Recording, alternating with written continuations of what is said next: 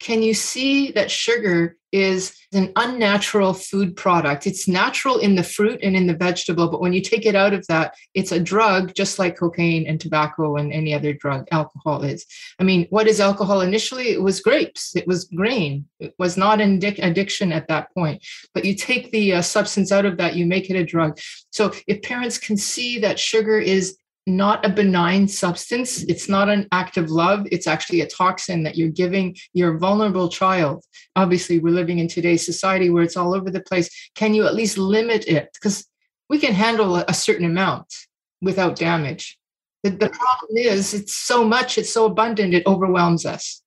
Hello, friend, and thank you for tuning in to episode 49 of the Feeling Full podcast. Today, our guest is Dr. Vera Tarman. I'm super excited to share this conversation with you. Dr. Vera is a medical addiction specialist and medical director of Renaissance, which is an inpatient drug and alcohol treatment center in Canada. Her personal and professional passion is in treating food and sugar addiction. She is the author of the book Food Junkies: Recovery from Food Addiction and is the co-host of the podcast Food Junkies. In this interview, Dr. Vera shares her journey struggling with food addiction and how she overcame it by treating other people who were struggling with drug and alcohol addictions, which eventually led her to lose 100 pounds. If you're someone who struggles with food addiction, or any addiction really, or even know somebody who does struggle with addiction, I think you may enjoy this conversation. And this is episode 49, and you know what? One more episode, we're at episode 50, and I'm just incredibly grateful for you for listening. If you've been following me along this entire journey from the beginning, I raise my glass to you. Thank you so much for joining this journey. And if you're just jumping on and discovering Feeling Full now, it's awesome to be here with you. I've been experimenting over the last few months with what types of interviews are most desired by my fellow listeners, you. So I'm asking you, what interviews do you love most? What do you want more of? Is there a type of guest, a type of special interview that you think may be really great? Is there someone that you think you would be great on the podcast for me to interview? I'd love to hear what your suggestions may be. Please email me at m@feelingfull.com. I'd love to hear your thoughts, any thoughts, really, any questions. More than anything else, I'd love to know what I can do better to make this podcast even more enjoyable for you. All right, without further ado, let's jump right in. Vera, it's just great to have you here today. Thank you for joining. Thank you for asking. I'm really thrilled to be able to talk about this topic to a new audience. Yeah, it's always fun to jam with somebody, a fellow 100-pounder. I know you lost 100 pounds back in the day, and I think that would be a great place for us to start this conversation. Not necessarily just about the 100 pounds, but if you could take me back to the days, when you were going through the binging and purging cycle that you described. What was a moment when you really felt that you hit rock bottom? Well, all right. So, this was in the 1970s. And in the 1970s, I guess maybe even early 80s, because it was actually quite a long period of time. I was in my university years, my year one, year two. And just like every other young woman in university and college, I was worried about my weight. And, when I look at pictures now with my weight, I can't believe that I was so worried about it. But I was. I, had already done, go on the diet and then gain a little bit of weight back, whatever. And there came a sort of period of time in my year one, year two, when I wanted to just buckle down and do it. And so I actually started not by eating too much, but by restricting. I come from a German background, and, discipline is a goal that it's something that we live by. It doesn't matter if it hurts. Buckle down and do it anyway. So I just starved myself for almost a year, lost a lot of weight. They didn't have the diagnosis of anorexia then. And, when I went to the doctor to say, hey, I don't have a period anymore. Hey, I'm fainting all the time. What's wrong? They would just say, well, eat more, but they didn't know what to do with that. I found that when I was restricting myself, all I could do is think about food. All I could do is think about, I wanted to eat, but I wouldn't let myself. And if I did let myself have a little bit of something, I spent the rest of the night, when I should have been writing a paper, when I should have been going to sleep to be ready for an exam the next day, counting my calories. If I have this Mars bar, then what will happen in terms of my calories? How much do I have to run in the morning? Because I would run every morning. Like I had my whole day, like 9 o'clock in the morning, get up, run, 10 o'clock, do piano practice because I wanted to learn how to play piano, that kind of stuff. My whole day was focused on even when I was in school doing my work, there was like this engine running in the background of how many calories can I eat? How many should I burn up? That kind of stuff. There came a time when, like that moment that you're asking about, when I was sitting on my bedside thinking, what kind of life is this? Where it's just almost the term that I still use to this day, it's like hornets zapping by. Zap, one thought, which was, how much can I eat today? Another zap. Yeah, but then how much do I have to run? And then another zap. Okay, well, then if I have this much, then what does that mean? Or another zap, well, you just gained 3 pounds. Like it was like one zap after another. And I just remember thinking, I have no idea what it's like to just sit and stare into space, sit and enjoy music. I can't sit still anymore. It was just like this hornet's nest in my head all the time. And thinking to myself, I can't live this way anymore. I mean, it's exhausting. And after, 6 months, 7 months of this kind of grueling schedule that I had laid out for myself, I decided I'm just too tired and I can't do this. Well, what does that mean? I'm just going to have to let go of all that control. And then I just could not believe this. This was like the next moment, sort of, this is moment number 2. Was anything special about that day that you had that realization? Yeah, it was really just, I can't do this anymore. It was like, if this is what life is, this constant being stung by one thought after another, it's not worth it anymore. So it was a sort of deflation. It was like, I just give up. I can't do this anymore. I'm just giving up, which threw me into a sort of profound depression because I was holding myself up with all of these thoughts and discipline, exactly. And now it was gone. It was like the structure just fell out from under me, and it was like whoosh. I didn't literally fall to the ground, but my willpower just crumbled. I thought, okay, well, that's the end of it, but that wasn't the end of it. What ended up happening is I slid into moment number 2, which is this really like quicksand of, well, that means I get to eat now. Yeah, I've been there. And there's no more curbs. You get to have whatever you want. And it meant that I might be whatever weight that I was going to be. But I did not know that. I mean, like so many of us, you figure, well, I'll reach a certain point and then it'll stop. But that didn't happen. I just kept gaining. Well, so I ate, and then I thought, well, now surely that's enough. But it wasn't enough. It was like, as soon as I was full, okay, I'm full, but now what? Because I still want to eat more. It was like the more switch was gone because all that discipline had eaten it away. It had eroded it away. And so now it was just like fair game. The fair game just wouldn't end. It just wouldn't end. And I found that the only way that I could survive the day would be to throw it up. That would mean get rid of some of it, more space so that I could keep eating. So what would we call that today? We would call that bulimia. So now I had this life, which lasted for another number of months, of basically binging and purging because it wouldn't stop. The hornets were still there. They were just in a different form now. They were in a form of, well, now you've had this. If you have this, can you eat this? I mean, it was just one thought of food after another. That led me to an emergency I live in Toronto. So I went to the sort of local emergency and I said, help me because I can't be by myself anymore. What's a local emergency? What does that mean? A local emergency department, like a hospital department. I don't know what it would be called in the US. Like an emergency room? Yeah, an emergency room. Yeah. Was it a mental critical thing that you were experiencing? It felt like it to me, yes, because I just kept eating and eating and eating. I mean, I would eat to the point where I was sick, like literally rolling on the ground sick. And the only way that I could survive that would be to throw up. And you'd think, okay, that's the end of it. But that just meant more room. So now I can eat again. It was like wow. I turned that crazy thinking off. So you drove yourself to a hospital? Yes, absolutely. I drove myself to a hospital. Wow. And then not only that, but I started to look, I mean, basically being on my own. Here I am in a residence, a university residence. I had my own room. And thank God, because I mean, how could I have done all this behavior with a roommate?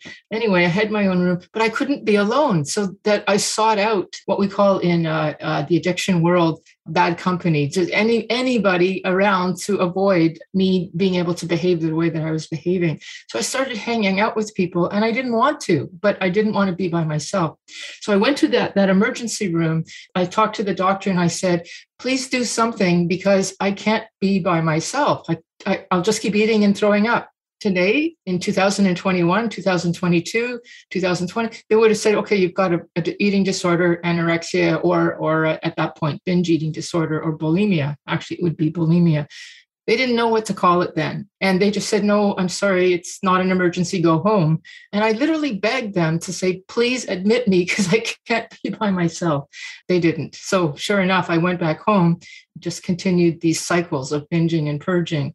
And the only way that I got out of it is this is the 1970s, and many of us would travel. You know, we'd go to England for a year. I went to India for a year. It was like, if we travel, it's this idea of, if I get to travel, I'm going to be focusing on sites and meeting new people and going to art galleries. And I'm going to not be eating because I'm going to be so focused on the excitement of travel. Well, guess what? I sat in my hotel room or my lodge or my student's dorm, wherever it was that I was. I went to London first, and I just went from one grocery shop to another, to a toilet. It's basically toilet, grocery shop, restaurant, food, like eat somewhere and then throw it up. It didn't make any difference. Thanks for sharing all that. It was a miserable Yeah. state. It sounds like you were trying to escape something, like this mental thing that was going on in your mind. And I think and would you say that's what addiction is? The addiction is like escaping some sort of painful thoughts? Yeah, I mean, now in my clinical reserve, I can say, this is a compulsive, like literally an obsessive compulsive disorder. This is a compulsive disorder where I cannot stop wanting something, and even to the point where it's hurting me. And I mean, that's the clinical definition. What I felt like it was this monster inside of me that was hounding me, and that the moment I had any aloneness, it would just jump on me and make it even worse. What do you think you were escaping from, if you don't mind sharing? It doesn't even mean like I was escaping something. It was like the act of the escape became the obsession. I could look for, I have a background, a personal background. My mother was an alcoholic, and I experienced the sadness. I don't really want to call it trauma, but the sadness of living with that. So I could say, again, if I were speaking in my clinical hat, I would say, Sure. I have an adverse childhood experiences, the ACEs, where, I had, a family member who was hospitalized or actually died, or, was an addict. I could accumulate all those things and say, there, Vera fits the criteria where, addiction would be a very likely possibility. But my personal experience, it didn't feel like I was running away from something. It felt more, except myself. I was running away from this thing that just kept saying, more, do this, do this, do this, with the same viciousness as my previous restricting had been. When I now see people who are anorexic, restricting, which is where I started the story, I think, yeah, they're responding in an addictive manner the same way as addicts. Right. It's the other side of the coin, so to speak. I'm curious, with the alcoholism, your mom, I'm struggling with alcoholism. I'm curious, this leads into a question I have for you, which is how much does genetics, play a role in someone getting addicted to something? Well, I think it probably plays a pretty high role, because what I didn't say, because I just didn't get to it yet, is that before I did the whole restricting thing, I did have about maybe a year and a half period of time where I drank, like I'm a teenager and I want to drink along with everybody else. But the type of drinking that my mother did, and she was hardcore alcoholic. She actually died of it. Sorry to hear that. Yeah, that's okay. She was the type of alcoholic who drank really hard, really fast, and as it does for some women, really brought her down. She became very, very depressed and actually committed suicide. This is all got to do with that alcoholism. And I saw in myself as a 17-year-old that the type of drinking that I was starting in, I was just meaning to join the crowd, the same kind of drive of wanting to drink really hard, even to the point where I might hurt myself. So I stopped that because I wanted to go to university and travel. And I could already see, oh, Vera, you don't want to be like your mother, so stop. And then I got into that whole restrictive thing. So the pattern to me looked very similar, that drive, that relentless drive to consume, almost to the desire to obliterate. What is it about the adverse childhood experience that causes this behavior from, like you're describing with your mom? What is it on a medical term? Like, how do you describe that? I think that if we think about it from a genetic point of view, so I'm going to speak in my doctor hat now, from a genetic point of view, I like to say that addiction, alcoholism addiction, whatever, is actually a dopamine impairment. It's something that's a person could be predisposed in the way that they might be predisposed to diabetes or high blood pressure or some other medical condition. When they are exposed to something, they have a quicker bad response. If I had never picked up alcohol, how would I know? But I did, because that's, the culture that I was born in. So I think that I had a stronger reaction to alcohol thanks to the genetics. And I think that that's got to do with the dopamine impairment that I might have been born with. And we see that. We know that that's actually true for some people, that there's a genetic piece. But there's also the exposure. I saw how somebody drank. And even though I knew it was bad, it was my mother, somebody that I loved very much. And, we just think when it's a family member, especially a parent, even though it's bad, if they did it, somehow it's okay.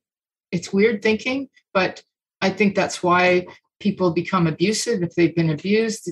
There's a sort of permissibility that's there. Society doesn't condone it, but family did. And so somehow it's okay. I think being exposed to that, being exposed to, the mental health scenario, like nurses and doctors and emergency rooms and whatnot, it was something I was already familiar with. So it didn't freak me out, if you know what I mean. It was sort of part of the landscape already for me. So I had a social exposure, genetic exposure. I think all of those things played into this. So what was the turning point? So how did you go from, you shared your backstory there. How did you actually drop the 100 pounds and now you're a doctor and you run addiction facilities helping people? What was that? That was in my 20s, my early 20s. And, now I'm actually 64. I would say that the big change was in my 50s, or probably 45, 50. Until then, I continued to struggle with this beast on my back, this urge to consume and whatever. But I learned how to moderate it in different ways. So I would drink a little bit, eat a little bit, and when I mean eat, I mean have a few binge purge cycles in a night. That still continued for many years, but not to the extent that it did early days. So I kind of learned how to moderate by using little bits of, it's always like I knew I had this thing. I just had to learn, okay, how do I manage this? But that would be the word. How did I manage it? A lot of my managing was just by being so busy. I'm a doctor. I can be as busy as I like. Like if I don't want to sleep because I have too much work to do, there's always work to do. It's very easy to not sleep and do work. So as I found in my 20s, if I could just be with people, be busy, I could get away from this creature. It was when I was alone, quiet at night, that it haunted me. I used busyness a lot. I used food. I used alcohol. I found a way to manage for many years. And it wasn't until actually probably 45-ish that I realized something about my behavior. By now, I'm already working in addiction. And I have no awareness, no insight into myself at this point. I don't connect the dots. I have this thing that I'm this private hell, this private struggle. I'm going to call it a struggle. And meanwhile, I'm working with other people. Of course, though, I'm very interested in addiction because it's been my world. I grew up with it. You didn't acknowledge that you had an addiction at that point because you were helping people with drugs mostly. Exactly. And I just didn't connect those dots. So what ended up happening is I went into medical school, used my busyness. I can't tell you how many, not awards, but certificates that I sought out beyond just my medical certificate. I was going to do this extra thing and this extra thing and this workshop and that workshop. I have a ton. I'm embarrassed now by how many certificates I have of various things. Anyway, by a certain age, I was getting tired of that. And I had worked in the 90s, basically when I got out of medical school, in the whole HIV world, because I lived downtown and right in the heart of the gay community. I myself am gay. It felt like a natural place to work in that community. And this was when people were dying of AIDS all the time. Guess what? Super busy. I'm always going to one home, to another, to a conference. Like I said, you can always be busy, especially when you're in that field. When that got better, when people got out of the whole HIV, the protease inhibitors, the medication basically that changed the face of HIV from death, fatal to chronic, there was less need for me to do that. I'm living downtown, there's the addiction world, and I just moved from that world to that world. And I felt comfortable because, like I said, that was a world I was very familiar with. So I didn't connect the dots about myself until somewhere between the age of 45 and 50, when I'm getting so exhausted with myself that one day, like it was like a penny dropped. I was sitting in my living room and probably wondering, should I eat this, or should I smoke some pot, or should I do whatever? I mean, I didn't smoke that much because it affected my next day for work. It was usually food that I used at that point. It just hit me, Vera, you are acting just like your patients with their drug use. That made me think, oh, if that's so, then why don't I do the same thing I tell my patients to do? Just stop. Like the whole idea of what I was doing was always trying to manage and moderate. If I just use a little bit of this and use this and do that, I'll somehow manage. This was like, just stop, go through withdrawal and see what happens. That was a penny dropping for me. And, I've heard many people give a similar story. So I know I'm not the only one. I wasn't unique, but it felt unique to me. What did you do at that moment when you realized that you were acting just like your patients? I probably said to my partner, you know what? I'm going to start treating my food, the way that I'm eating, like it's an addiction. And that means I have to stop eating. And I mean, when I'm talking about eating, I'm talking about junk food, whatever the junk food of the day was. I'm going to stop eating this stuff. So it has to be out of the house. It has to be, I knew all the rules because I taught them to my patients. What were they? So they would be like, get the thing out of the house. So that would be ice cream, no more ice cream in the house, no more candies, no more Christmas stuff from last year. It's out because, of course, I remember it in the middle of the night.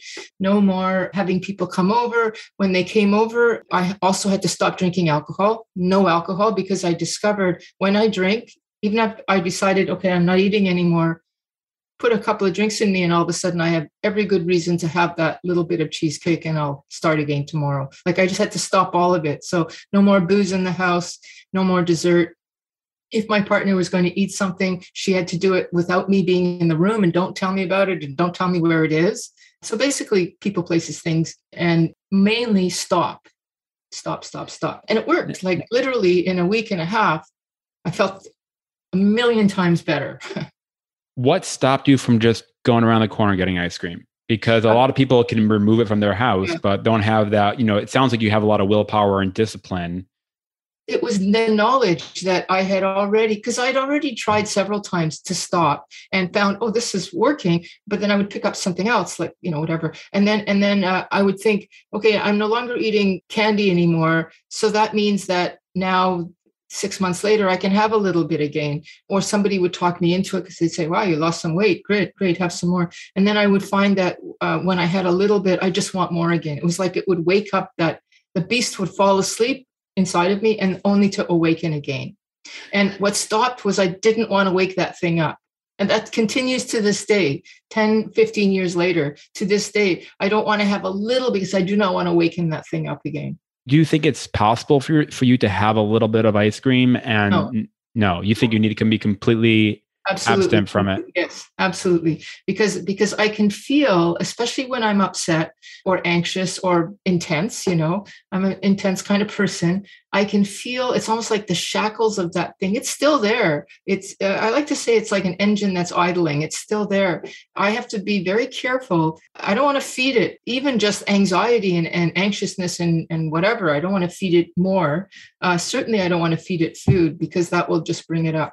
And I feel it. So when somebody comes in a room and offers cake, or I'm not interested, but I know that I'm watching that person walk by and I'm wishing they would just get the hell out of the room. Like, just leave, please. Even with alcohol, I'm good, but put it over there. I think this would throw a lot of people off, because I'm kind of like you, I think, where I'm like, I don't want it at all. And if I have a little bit, it takes me a lot of willpower and discipline to create the space again. If I have a little bit of ice cream, it's at least a couple of weeks before I can forget about ice cream again, Exactly. Yes.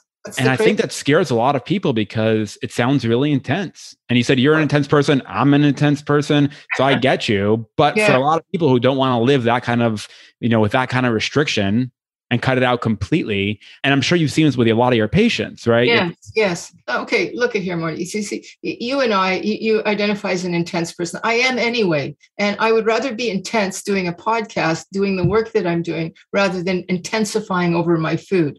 So my food is quiet because it's going to go nowhere but hell. But if I work my butt off because I want to do a good job at something, I'm getting somewhere with that. Just to interject here for a second. I mean, we spoke about addiction transfer with your patients, how you've seen your patients who, you get them off heroin or cocaine or some type of drug, and you see them transfer their addiction to food as a new type of a new form of addiction. So it's kind of like getting off one bad addiction or one unhealthy addiction and going to another unhealthy addiction. And I'm curious, it sounds like you've gotten yourself to a place where you figured out how to get off one unhealthy addiction with the food and live a healthy life. But now it sounds like you're looking at your work in a way which is like using the same energy. I don't know if it's the same addictive tendency. I'm curious more than anything else is once the addictive mentality is kind of hardwired into the psyche, is that always there and that we can just point it in the right direction to be addicted to the right thing? Or is it? That's a great question. And I don't think anyone's ever actually got me on that. You're kind of getting me here, cornering me, as it were. I think what it is actually, exactly. I think what it is actually is the energy is there, but I'm not stuck in the loop, that loop of I want this and then I have this and then I got to do this. I'm still riding the bronking horse or bronco or whatever, but I'm riding, I'm getting somewhere and then I can get off. Like I don't work now to the point where I hurt myself. I work to the point where it was like, it was an intense workout because that's what I like doing, but then I can let it go. It's not this endless, deadly loop. And I actually think that a lot of addicted people with addiction get caught in a loop because they don't know what to do with that intensity that they have. Because, what can we do in today's world where we would have used this intensity in the past? I don't know, people would have gone traveling. They would have, been entrepreneurs. They would have done all sorts of creative things. And so much of that is cut off now. And so people end up using it by getting caught in this deadly loop. I wonder how much of this getting out of the loop for you was dealing with some of the emotional pain that you may have been struggling with before that was keeping you in the loop. Is that a possibility? For sure. And I can tell you that all those years where I was managing, I was also going to therapy. And I was talking endlessly about the trials and tribulations of childhood and, why did I keep doing these things that were so self-sabotaging? And I got nowhere with that because I was still using my substances or behaviors.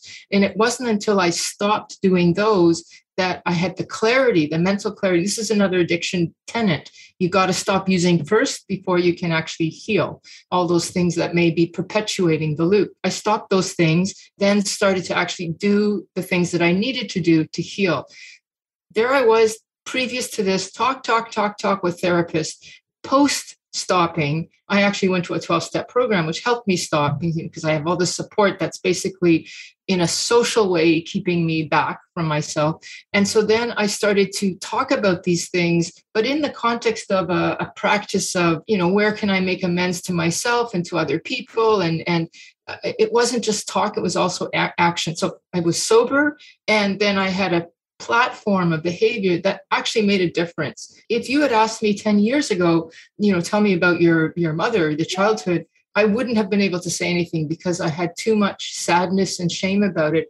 Now, today, I mentioned it to you without you even asking me too much information. And, I still have sadness, but I don't have the same shame, and it's appropriate sadness. But I had to get there. I had to get there through, I don't want to call it therapy, but therapeutic work.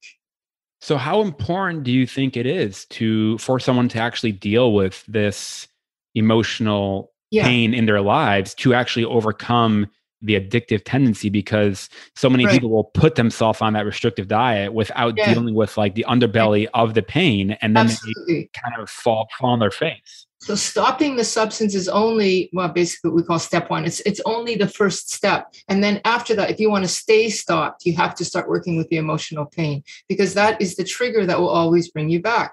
How do we deal with our mental stresses and emotional disturbances, guilt, resentments, whatever it is, anger from the past, trauma from the past, unless we work with it? Because there's only so long you can live in that place without some kind of comfort, which was your drug or food. And putting down the food is the first thing. It gives relief. But then now I'm stuck with myself. For example, let me just give you an example. We had a food addiction program in the place where I work, the treatment center where I worked for a couple of years. So that meant people that were identified purely as food addicts, sugar addicts, sat in the same rooms, tables, and activities as the heroin addicts and the cocaine addicts and marijuana addicts. Like, we're all in the same room. What we found is that the people that were the most emotionally demanding were the food addicts, not the heroin addicts who didn't have their drug anymore, or the fentanyl addicts or the cocaine addicts. It was the food addicts, because the fentanyl and the cocaine and the tobacco and the whatever else had food. They would stop their substance and then run downstairs and cram their face up, basically a line up to the vending machine, whereas the food addicts were not allowed to do that. And so they were sitting there in their shit, basically, if I can use that word. They didn't have something else to go to. And similarly, how long can you live in that space? Only as long until you start cleaning up some of that emotional debris. Right. So that it keeps you sober. It won't get you sober, but it keeps you sober. So people that come to these centers what is it, a few weeks they would come for typically? Yeah, it was a 4-week program, just like all our other programs. So 4 weeks, someone gets off the addictive sugars and crap, all the chemicals that are in the food, and then they go back to their home. Yeah. What percentage of these folks actually stay, so quote unquote, clean from these highly processed addictive foods? Probably the same as any other drug, a person that came into the system. It was a pretty good response rate if they continued to, what we would call aftercare, if they got hooked into a 12-step program, some of them didn't want to do that, so they had their own sort of support group, but they had to do something. And if they did that, even to this day, in my Facebook group, I've got a number of people who are still food sober. But out of the 100 in one year that came through, I'd say probably only about 30%. But that's about the same as any of our programs. Right. And 30% is actually 30% people who are actually staying on any type of food regimen is actually a high amount in our modern culture. Yeah. And it's the same as it's the term that we use in the addiction world. That's why I think this is a useful way to see things is, it works if you work it. And the people who didn't stay clean and sober were the people who were not willing to have what we call a food buddy. It's kind of like a sponsor, but it's a little bit more. So instead of me calling and saying, hey, I didn't drink today, I would call and say, hey, this is what I'm going to eat today. And I'm not going to have anything other than this stuff that I'm telling you right now. And if I need to change it because, let's say, they ran out of that at the grocery store, I'm going to call you and tell you what the change is. Like, that's strict. That level of accountability goes a long way. I don't know how long that's sustainable for, but that level of accountability sounds really powerful. But it's sustainable. Like, we still have 4 or 5. This was 4 or 5 years ago. We still have people, like I said, in the Facebook group is where I sort of see over the years how people are doing, and the ones that are still clean and sober still have their same food buddy. So it's possible. Yeah. Have you noticed any personality types that this type of structure works especially well for? I always think that probably the extrovert, the person who likes to depend on other people, not depend on, work with other people. Because I actually consider myself an extrovert. I used to think I was an introvert, but I actually think, I'm good with being an extrovert. So in other words, I get nurturance from being in the company of others. I think that the person who struggles with, they want to control it themselves, and I don't want to ask for help, are the people who have the hardest time. But if you can't ask for help, then that means that you're still letting your ego, your willpower, think it can dominate. And the whole thing about addiction is, no, willpower is very much at the whim of our mental state. Yeah.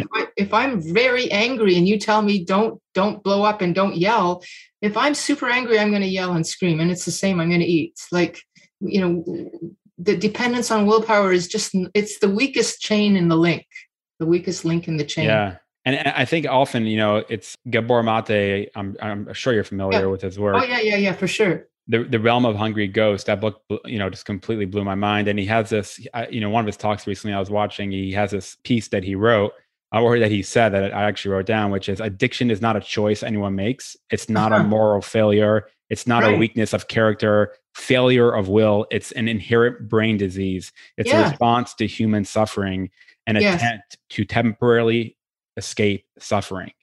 And I think that's really interesting because back to your story, it was like you were going to escape really painful thoughts. And I've been there myself where Yes. I find myself binging or overeating. I'm Yeah. attempting to escape. You know what it is? It's to me, what's coming to me now is the idea of control. The idea Yes. of trying to control the Yes. experience that I'm having. And when I feel like I'm not controlling the experience, I tend to Yeah. notice the cravings get heightened. Yes. And one of the things that we need to learn is that reality is to some degree not controllable. So there's that concept of I have to surrender or let go to reality. Very hard to do. Especially if you're very determined and motivated and entrepreneurial and all that kind of stuff. Like it just that it means that the very thing that's gotten you to be successful or gotten me to be successful, I have to lay down those weapons and just say, okay, whatever will happen. That's hard to do, but addiction demands it. Addiction demands it. Yeah, Yeah. you have to surrender. Yeah, you have to That's surrender. where that quote comes from. What got you here won't get you there. Yeah. I'm not sure who said that, but someone deserves credit for it. It's a good one. That's right. I'll have to look it up and see if I can find it. Good one. Yeah. I'm curious for parents now that are home with kids and they're, want to make sure they pass along really good habits and things like that. What are some things that you recommend would be powerful parenting tools? Okay, so this is the thing. Parents are in a way, the most influential of our human nature where we're going because it's the children that are going to carry us. I'm going to die soon and the children will take over. Parents are teaching, children are looking towards their parents for guidance. And there's a kind of unfortunate belief. I don't want to sound old fashioned here, but there's an unfortunate belief that we have to let children decide for themselves. No, they're learning from us. They have the ability to make a decision when they get a little older, like when they have frontal lobe maturity in their teens and 20s. Until then, they're learning from us. I wish that parents would appreciate that. And then therefore, in the same way as you're not going to give your kid beer at the age of 6 or 7 or start smoking at the age of 6 or 7, to limit sugar. Processed foods, industrial junk food is a gateway drug, just like those other substances are. And we know that with marijuana, for example, the longer you can delay or stop the process, but I don't know if that's possible, but delay the entry, the initiation of it, like to 18, 19, the less likely the person will stay with that after the experimental phase. And similarly with sugar, the longer you can delay the process of this intoxicating thing, but that's not what we do. We let kids have, cereal and candy, Halloween, and all that sort of stuff. So the number one thing, parents, is that it is up to the parents. That's number one. And then the first tool is, again, this is not going to sound very positive, but can you see that sugar is an unnatural food product? It's natural in the fruit and in the vegetable, but when you take it out of that, it's a drug, just like cocaine and tobacco and any other drug alcohol is. I mean, what is alcohol initially? It was grapes. It was grain. It was not an addiction at that point. But you take the substance out of that, you make it a drug. So if parents can see that sugar is not a benign substance, it's not an act of love, it's actually a toxin that you're giving your vulnerable child. Obviously, we're living in today's society where it's all over the place. Can you at least limit it? Because we can handle a certain amount without damage. The problem is it's so much, it's so abundant, it overwhelms us. But limiting it, based on our earlier in the conversation, limiting it is actually a losing proposition as well. Yes, it is a losing proposition. However, I think that early days, like I need to limit now, but in a sense, I'm already done. I don't want to say damaged, but I'm done. If I had stopped early days, like when I was 17, 18 and going crazy, I may still have been able to back off and moderate because, I think addiction is chronic and progressive. The more the dopamine receptors are beaten down, it's like somebody who's not yet diabetic can become pre-diabetic and then they can go back to they're okay. But once they've become a diabetic, they're now a diabetic and they can't have any. Once you're addicted, you can't go back. So, but maybe early days, like if we still had a little bit of a cake at Christmas time on the weekend or on a birthday, I'm sure a little bit is not going to cause a problem. It's when things have changed and altered, that's when it becomes a problem. Right. It sounds like when it becomes like a crutch for an emotion or when it becomes a a thing you do when you feel something, right? So I guess that's right. That's right. So having a little bit for no good reason, other than it's a Sunday afternoon or a holiday, it's fine. But when you have it as a way to cope with sadness, and it becomes regular, then it becomes out. You create that loop of the habit loop out of this. Exactly. If it's not yet a loop, then don't let it be. Don't let it become a loop. Don't let it become a loop. I love that. That's really good. I'm curious. So this is obviously a global problem that we have now. Yes. And, as you know, sugar is in, almost every packaged product, and it's very common for sugar to be everywhere. So what is the solution in your mind on the global scale? Anything that you think would be a powerful way for people for us as humanity to navigate ourselves? I mean, we could look at like policy recommendations, like Robert Lustig, who's the major U.S. pediatric endocrinologist. He's talking about, can we tax sugar? Can we have labels on it, like with smoking, the horrible an amputated leg on it or something. Just like with smoking, you see the crusty lung that's looking disgusting with cancer. But I actually think I would like to just say I would be happy with my contribution if I wish list would be, can we change the norm of sugar as love and as benign substance to it is a toxin? And therefore, I would not want to give my little child a cigarette or a cigar or a little bit of a snort of cocaine. I just wouldn't do that. Well, I wouldn't do that with sugar either. And we don't see it that way. Another way to visualize that would be, I'd love to see it that, if you are a smoker and you want to smoke, you have to go outside now on the deck. You can't smoke in the house anymore, right? You can't, in a restaurant, you can't smoke, you have to go outside. Could we do the same with desserts? If you really have to have that dessert, you got to go outside into the dessert room. You can't stay here at the table. Wow. You make it a substance that suggests the toxicity that it actually is. We're not there yet. We've got advertising we have to address. We've got a whole mental mindset, public mindset, which is sugar is not a big deal. Well, I'm going to say it is. Wow. Well, I think that's a really good place to wrap the conversation. Is there anything else you want to add for people listening today? Yeah. Okay. So it kind of circles back to one of the things that we said before, and that is that it's when a person thinks, okay, so what's the message here that I'm listening to this? You're telling me I have to quit sugar. And I'm saying, if you find that you're depending on it as a crutch, as a repetitive thing to self-soothe yourself, yeah, you probably do.